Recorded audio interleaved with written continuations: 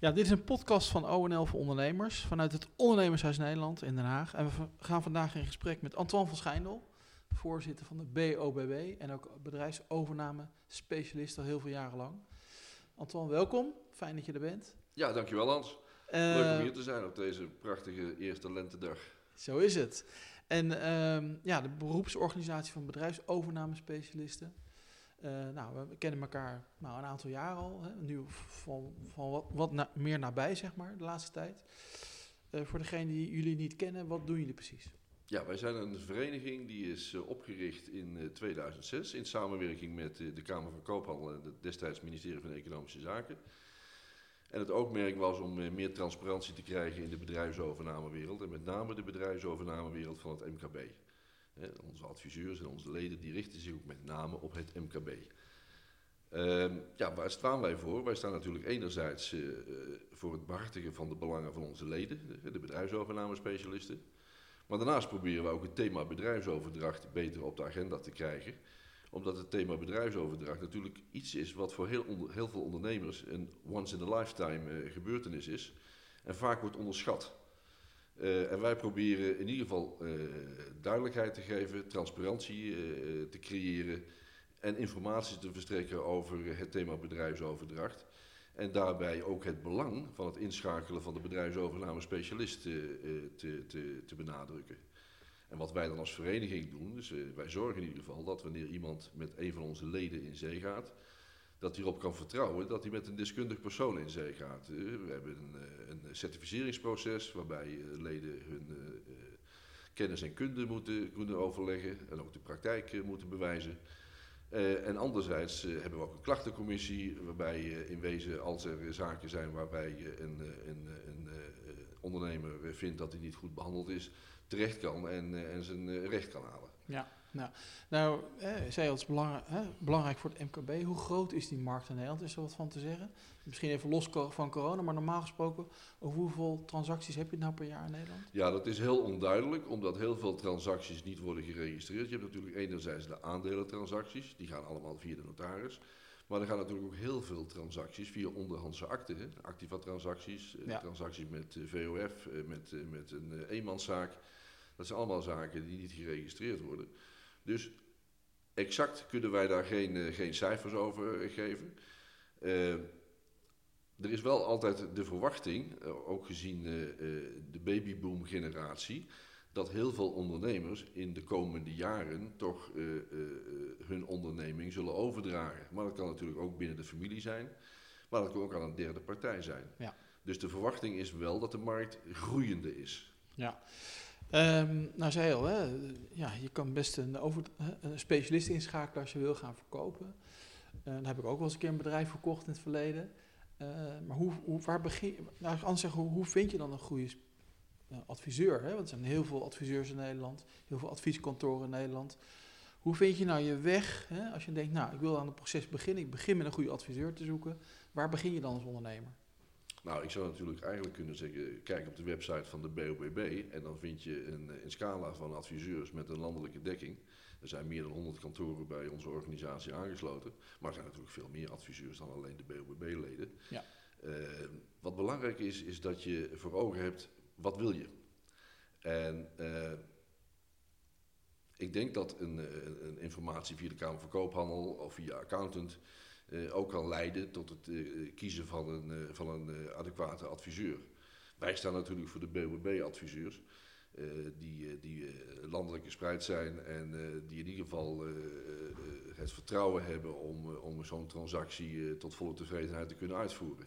Ja, en als je naar de achtergrond van zo'n adviseur kijkt, is dat al heel erg financieel of ook juridisch of is er ook IT-kennis? Hoe moet je die adviseurs kenschetsen? De belangrijkste eigenschap van een bedrijfsovernamespecialist is dat hij de regisseur moet zijn van het hele proces. In wezen wordt mij wel eens gevraagd, voor welke bedrijven ben je nu inderdaad geschikt om een bedrijfsoverdracht te realiseren? En in wezen kan dat ieder bedrijf zijn. Het belangrijkste is dat je snapt hoe het verdienmodel van het bedrijf werkt. Ja. Ik ben wel eens benaderd voor een bedrijf in de biotechniek. Dat was iets te gespecialiseerd voor mij, omdat je ook met langere termijn investeringen zit en met langere termijn projecten die je onvoldoende kunt inschatten. Dus daar moet je dan adequate kennis voor binnenhalen. Maar in principe kan ieder bedrijf door een bedrijfsovername-specialist worden behandeld. Wat wel belangrijk is, dat je de bedrijfsovername-specialist ziet als de regisseur van het hele proces. En als het dan nodig is om een accountant in te schakelen, of een jurist, of een fiscalist, dan is dat geen enkel probleem. Maar je moet iemand hebben die het hele proces regisseert. En dat begint al bij de oriëntatie van wat wil je nu eigenlijk? Want je wilt je bedrijf verkopen, maar wat zijn je wensen daarbij? Wat wil je dat een gewenste uitkomst is? En wat wil je dat er met je bedrijf gebeurt? Ja. Dus het voorgesprek, het bepalen van je strategie is heel belangrijk. Nou, dan ga je natuurlijk inventariseren. Is het bedrijf überhaupt wel verkoopklaar? Hoe staat het met de afhankelijkheid van de directeur-aandeelhouder? Is dat een zeer dominante stempel die het bedrijf zodanig verbindt aan allerlei externe partijen, dat wanneer die zou wegvallen, de continuïteit van het bedrijf in gevaar komt? Dus dat is heel belangrijk, dat die afhankelijkheid van de DGA wordt opgevangen binnen de organisatie of binnen het bedrijf. Wat ook heel belangrijk is, klopt je balans? Ja. Vaak vinden we op de balans dingen die in wezen niet voor bedrijfsoverdracht geschikt zijn. Hoe zit het met je financieringen? Ben je helemaal juridisch en fiscaal up-to-date? Zijn alle contracten met al je partijen up-to-date? Met betrekking je leveranciers, je afnemers? Hoe zit het met je personeelsbestand? Zit er bijvoorbeeld in je personeel iemand die wellicht als MBI-kandidaat het bedrijf zou kunnen voortzetten? Nou, ik kan er wel een uur over doorgaan met allerlei dingen die erbij komen kijken om het bedrijf verkoopklaar te maken. We hebben daar ook een uitgebreide checklist voor die we dan voorleggen aan de ondernemer. Niet dat hij een heleboel huiswerk moet gaan doen, maar gewoon om de bewustwording te creëren van wat er allemaal bij komt kijken. Ja. Nou, als je dat dan gedaan hebt, dan ga je kijken naar de onderneming. En dan ga je die onderneming inventariseren. In wezen ga je het bedrijf beschrijven, zodat het ook voor een kopende partij duidelijk is wat hij koopt. Ja. Dat is heel belangrijk. Een van de belangrijkste onderdelen voor het succes van een geslaagde transactie is de kwaliteit van de informatie. En die informatie is heel belangrijk, die voor een ondernemer die al jarenlang dat bedrijf runt eigenlijk vanzelfsprekend is, dat goed wordt overgedragen op een mogelijke kopende partij. Ja. Ja. Nou, du moment dat je dat bedrijf verkoopklaar hebt gemaakt, dan ga je die beschrijving maken, die mondt dan uit in een informatiememorandum, eigenlijk de brochure van je bedrijf. Nou, du moment dat je dat gerealiseerd hebt, dan ga je de volgende fase in. Dan ga je eens naar buiten kijken van wie zou een potentieel kandidaat koper voor mijn bedrijf kunnen zijn. Ja. Maar eigenlijk voordat je dat doet, moet je ook weten, wat is nu eigenlijk de waarde van mijn bedrijf? Nou, er zijn diverse formules voor om de waarde van je bedrijf te berekenen. Alleen, er is altijd een heel groot verschil tussen waarde en tussen prijs. Ja. De prijs is in wezen datgene wat tussen koper en verkoper wordt afgesproken. En waar je uiteindelijk beide partijen happy mee zijn.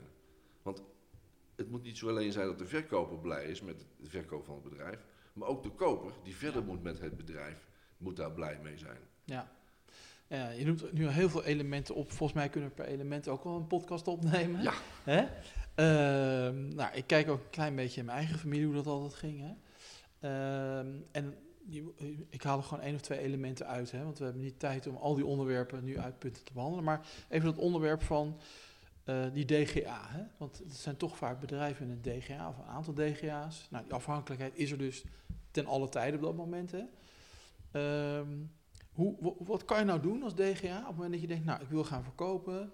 Ik heb ooit een bedrijf opgestart. Ik doe dat al 30 jaar, 20 jaar, 40 jaar. Wat kan je daaraan doen om die afhankelijkheid te verminderen? Heeft ook een beetje te maken met de schaalgrootte van je bedrijf. Ja. Als je een onderneming hebt met 2 werknemers, dan is die DGA een hele bepalende factor. En dan kun je niet verwachten dat die DGA al zijn taken gaat delegeren aan zijn 2 werknemers om te zorgen dat uiteindelijk dat bedrijf verder kan. Ja. Ja. Wat dan wel belangrijk is, dat je al datgene waar die DGA voor staat en wat in wezen zijn succesformule is voor het bedrijf, dat je die inventariseert en dat je die overdraagbaar maakt. Juist, ja. En dat die DGA dan ook de bereidheid heeft, dat zal vaak in veel gevallen noodzakelijk zijn om ook na de verkoop nog een tijd de nieuwe koper, de nieuwe eigenaar van het bedrijf te begeleiden en wegwijs te maken in het succes hebben met het bedrijf. Ja. Onderschatten DGA's dat proces? Want ik heb dat ook nog eens met mijn grootvader bijvoorbeeld gezien. Die had het 45 jaar gedaan. Die verkocht het. Maar vlak daarna kreeg hij een hartaanval. Want hij kon het gewoon niet verwerken dat hij bedrijf kwijt was. Hè? Ja. Ik bedoel, is een extreem voorbeeld, maar... Nou, wij proberen natuurlijk inderdaad te voorkomen dat de verkopende partij een hartaanval krijgt. Maar goed, wij zijn geen medici. Nee. Maar het is natuurlijk wel belangrijk dat je ook bewust bent van als je dat bedrijf overdraagt, dat daarna het bedrijf niet meer van jou is. Ja. En dat kan soms wel eens wat wrijvingen geven. Hè. Je ziet heel vaak dat een ondernemer zijn bedrijf verkoopt en besluit om nog een paar jaar het bedrijf te begeleiden als adviseur, om te zorgen dat de nieuwe eigenaar met dat bedrijf ook weer succesvol kan zijn. Hij moet dan zich wel realiseren dat hij niet meer de baas is. Ja. En dat geldt ook voor zijn relatie met het personeel. Ja. En we zien natuurlijk heel vaak dat daar een soort onduidelijkheid ontstaat bij de medewerkers van, ja, naar wie moet ik nu eigenlijk luisteren? Ja. Daar kunnen we ook die ondernemers bij begeleiden. Ja. En duidelijkheid is niet alleen belangrijk voor een transactie, maar duidelijkheid is ook belangrijk voor de medewerkers in een bedrijf. Ja, en voor het succes daarna neem ik aan. En voor het succes daarna. Voor medewerkers is het vaak, als je met zo'n transactie bezig bent, en zeker in de voorbereidende fase, dan gaat het natuurlijk eigenlijk allemaal in het geheim, onder grote discretie. Maar uiteindelijk komt er een moment dat je met je medewerkers daarover moet gaan praten. En het is opvallend dat heel veel ondernemers daar toch een beetje angst voor hebben. En dan zie je toch dat heel veel medewerkers realiseren dat uiteindelijk de continuïteit van het bedrijf en dus ook van hun werkplek daarmee weer gegarandeerd wordt, omdat er een nieuwe partij is die met het bedrijf verder gaat. Ja, dat herken ik. Nou, eigenlijk wat je eigenlijk zegt, je moet goed weten wat je wil, je moet je bedrijf verkoop klaarmaken. Hè. Ik weet dat er niet één termijn op te plakken is, maar gewoon in een ideaal proces. Hè. Hoeveel tijd kost dat? Waar moet je op rekenen? Laat ik zo zeggen. Waar moet je op instellen? Is dat een jaar? Is dat 2 jaar? Wat heb je nodig? Als je overweegt om je bedrijf te gaan verkopen, en dat wil je over 2-3 jaar gaan doen, dan is het verstandig om met je accountant en eventueel in samenwerking met een bedrijfsovernameadviseur in die fase alvast te zorgen dat je, zeg maar, huishouding van het bedrijf zodanig op orde is dat het bedrijf verkoopklaar is. Ja. Ook al ga je op dat moment nog niet besluiten, ik ga volgend jaar verkopen, maar zorg dat je in ieder geval je balans en overige zaken goed geregeld hebt. Dan heb je daar ook rustig de tijd voor. Het bedrijfsovernameproces zelf, vanaf het moment dat we in wezen zeggen van we gaan nu met het verhaal aan de slag. Ja, de gemiddelde termijn staat eigenlijk op zo'n maand of 9. Dat kan langer zijn, dat kan korter zijn. Ik moet eerlijk zeggen, tijdens de coronaperiode die we nu achter de rug hebben, of hopelijk binnenkort achter de rug hebben, liepen de termijnen behoorlijk op. Ja. Maar gemiddeld genomen kom je uit op een maand of 9. Ja, dat heb je zo nou. Dus zeg maar 2-3 jaar goed voorbereiden, maand of 9 voor zo'n proces. Dus laten we zeggen, je bent gauw 3 jaar verder. Hè? Ja, je hoort wel eens zeggen dat eigenlijk op het moment dat je een onderneming start, moet je je al bewust zijn dat je hem over x jaar wilt gaan verkopen. Nou, dat is wel heel vroeg, maar goed. Je moet altijd zorgen dat je je onderneming zodanig aanstuurt en zodanig op orde hebt, dat hij ook overdraagbaar is naar een derde. Ja, precies. Nou hoorde ik ook heel veel over financiering en banken en zo. Want er komt natuurlijk bij zo'n overname ook altijd financiering om de hoek kijken. Er zijn natuurlijk maar weinig kopers die het zomaar in één keer uit de binnenzak kunnen betalen. Hoe gaat dat zeg maar nu in Nederland in zijn werk? Want je hoort heel veel dat banken toch een terugtrekkende beweging maken naar het MKB. Kan je daar wat over zeggen? Ja, wat je in het verleden zag is dat je eigenlijk heel intensief bezig was met het maken van de transactie, het doen van de deal. En dat dan op het laatste moment nog even het financieringsaspect bij de kopende partij aan de orde kwam. Wat dan meestal gewoon via de traditionele banken werd ingevuld. Nou, dat is wel voorbij. En zeker als je kijkt naar het kleine en midden MKB, staan banken niet altijd te trappelen om daar te financieren. Dus dat betekent dat je heel veel gaat kijken, zeker als je de kopende partij vertegenwoordigt, naar alternatieven. En dat kunnen private investors zijn, maar dat kan ook een partij als credit zijn. Dat zijn diverse alternatieven naast het traditionele bankentraject, waar je op dit moment eigenlijk als MKB-bedrijf voor je bedrijfsovernamefinanciering beter terecht kunt. Ja, en werken jullie daar ook veel mee samen? We hebben daar veel contacten mee. Ja. En het is maar net in welke positie je zit. Vertegenwoordig je de koper, dan zul je meer aandacht moeten schenken aan financiering. Vertegenwoordig je de verkoper, is dat natuurlijk minder van belang, want het is een andere partij die dat gaat regelen. Ja. Maar het geven van tips en adviezen is daar wel een hele belangrijke factor in. Ja. We hebben hier niet zo lang geleden een seminar gehad samen met de gemeente Den Haag over, zeg maar, overdracht binnen het familiebedrijf. Hè. Nou, er kwamen ook een paar specialisten aan het woord en die zeiden kijk uit met vendor loans en met earn-outs en zo. Daar komt vaak gedoe over. Herken je dat? Of zeg je het is juist verstandig om als verkoper ook mee te financieren als het ware? Hoe zie je dat? Kijk, ieder bedrijf is uniek. Ja. Ieder bedrijf is een levend organisme, zeg ik wel eens. Wat, ook al werkt het in dezelfde branche als de collega-ondernemer, toch heel anders functioneert. Dat geldt ook voor de ondernemer die daarbij betrokken is. Een vendorloon, en dat is iets wat de laatste tijd steeds vaker gaat spelen, dus dat de kopende of de verkopende partij nog een deel van de koopsom als lening in de onderneming laat zitten, zodat die overnametransactie wat makkelijker plaats kan vinden. Dat kan vaak heel goed werken. En het is ook zo dat vaak financieringspartijen zeggen, als die man zo'n vertrouwen heeft in zijn bedrijf en die wil het aan mij verkopen, dan moet hij ook maar vertrouwen hebben dat die lening die hij mij dan verstrekt, dat die uiteindelijk ook nog eens een keer terugbetaald wordt. Vaak wordt die lening dan wel ingezet als een achtergestelde lening. Dus dat is wel een belangrijk punt van aandacht. Ja. Een earn-out constructie, dan begint het al wat meer te knagen. Ja. En zeker bij kleinere ondernemingen, waar natuurlijk de invloed van de eigenaar zeer groot kan zijn op het resultaat, daar kunnen nog eens wat discussiepunten zijn. Ik wil niet zeggen dat een earn-out constructie helemaal niet werkt. Vaak zie je dat ook bij MBI-kandidaten. Maar dan is het wel zaak om daar hele goede en duidelijke afspraken over te maken. Ja. Ook niet alleen voor wat betreft de mate waarop die earn-out constructie werkt, maar ook het omveld. En te zorgen dat je inderdaad aangeeft wat in de wezen in de balans en in de verlies- en winstrekening wel of niet meegenomen kan worden. Ja, het vraagt gewoon hele duidelijke afspraken, denk ik. Hè? Een earn-out constructie is absoluut, daarbij is het absoluut noodzakelijk om heel gedetailleerd en heel goed je afspraken vast te leggen. En die ook regelmatig te bespreken en te controleren. Ja, helder. Zit je heel lang in het vak. Hè?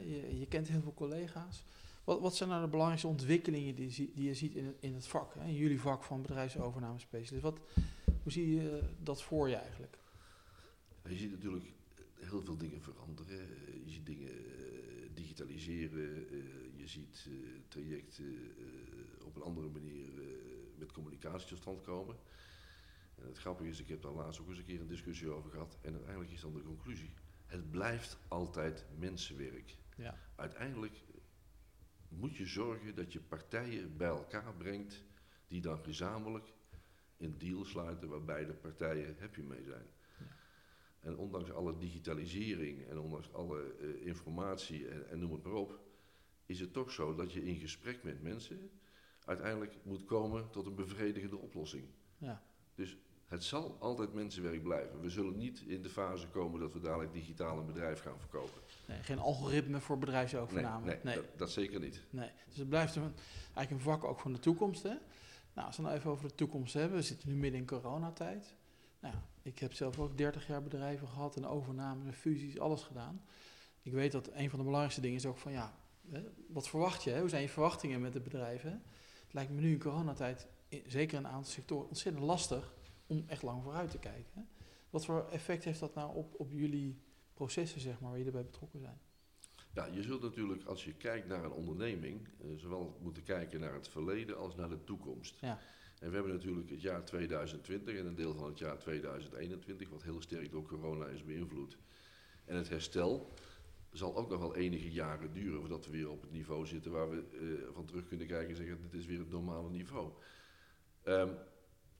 Je kunt dat soort dingen met een mooi woord normaliseren. Hè. Je Ja. kunt zeggen, nou, stel dat het corona-effect X is, dan kunnen we dat normaliseren in de cijfers.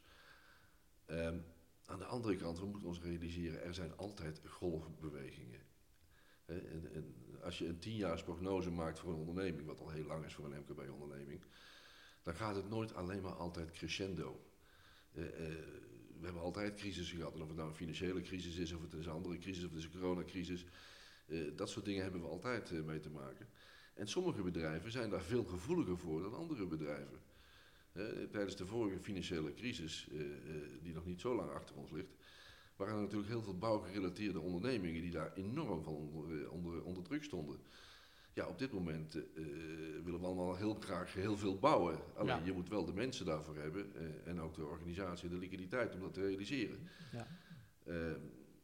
Zit je nu op dit moment in de horeca, zit je in de evenementenbranche, ja, dan is het één droefenis alom. Ja. Alleen die tijd gaat ook weer voorbij. Ja.